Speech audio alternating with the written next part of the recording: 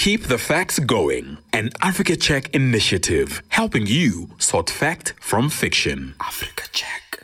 Last week, we shared a useful tool that helps you verify images right here on your smartphone. Today, we are taking it up a notch and looking at how to verify videos. Scammers are becoming more sophisticated. So, we have to learn practical tips to protect ourselves from false and misleading videos. We all have to do our bit to break the cycle of misinformation and not just leave it to journalists or fact checkers. Has your mom sent you a video of the coronavirus dragon flying into the sky leaving Earth? Yes, a whole virus captured in the form of a reptile leaving Earth because the cases in China have reduced. Videos like that are easy to laugh at and dismiss, but you'd be shocked at how many people believe something just because there is video evidence. In this case, seeing is definitely not believing.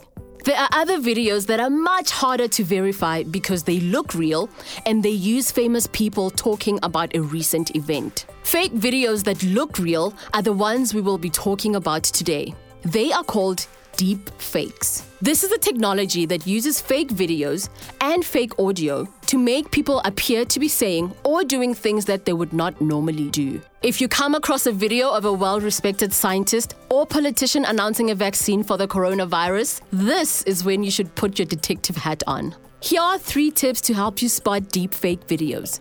1.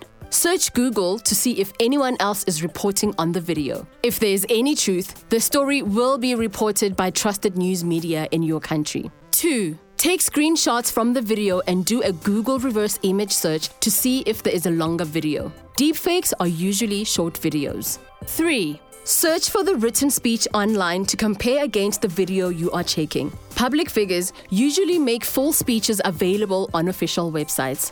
With this much power in your hands, it will be hard for people to deceive you, even if they show you an image or video that backs up a story they read on the internet. Remember, videos can be easily manipulated, so it's important for you to check other reliable news sites and take extra precaution before you believe all those videos coming into your WhatsApp groups. Join Africa Check every week as we teach you how to spot facts from fiction right here on your phone.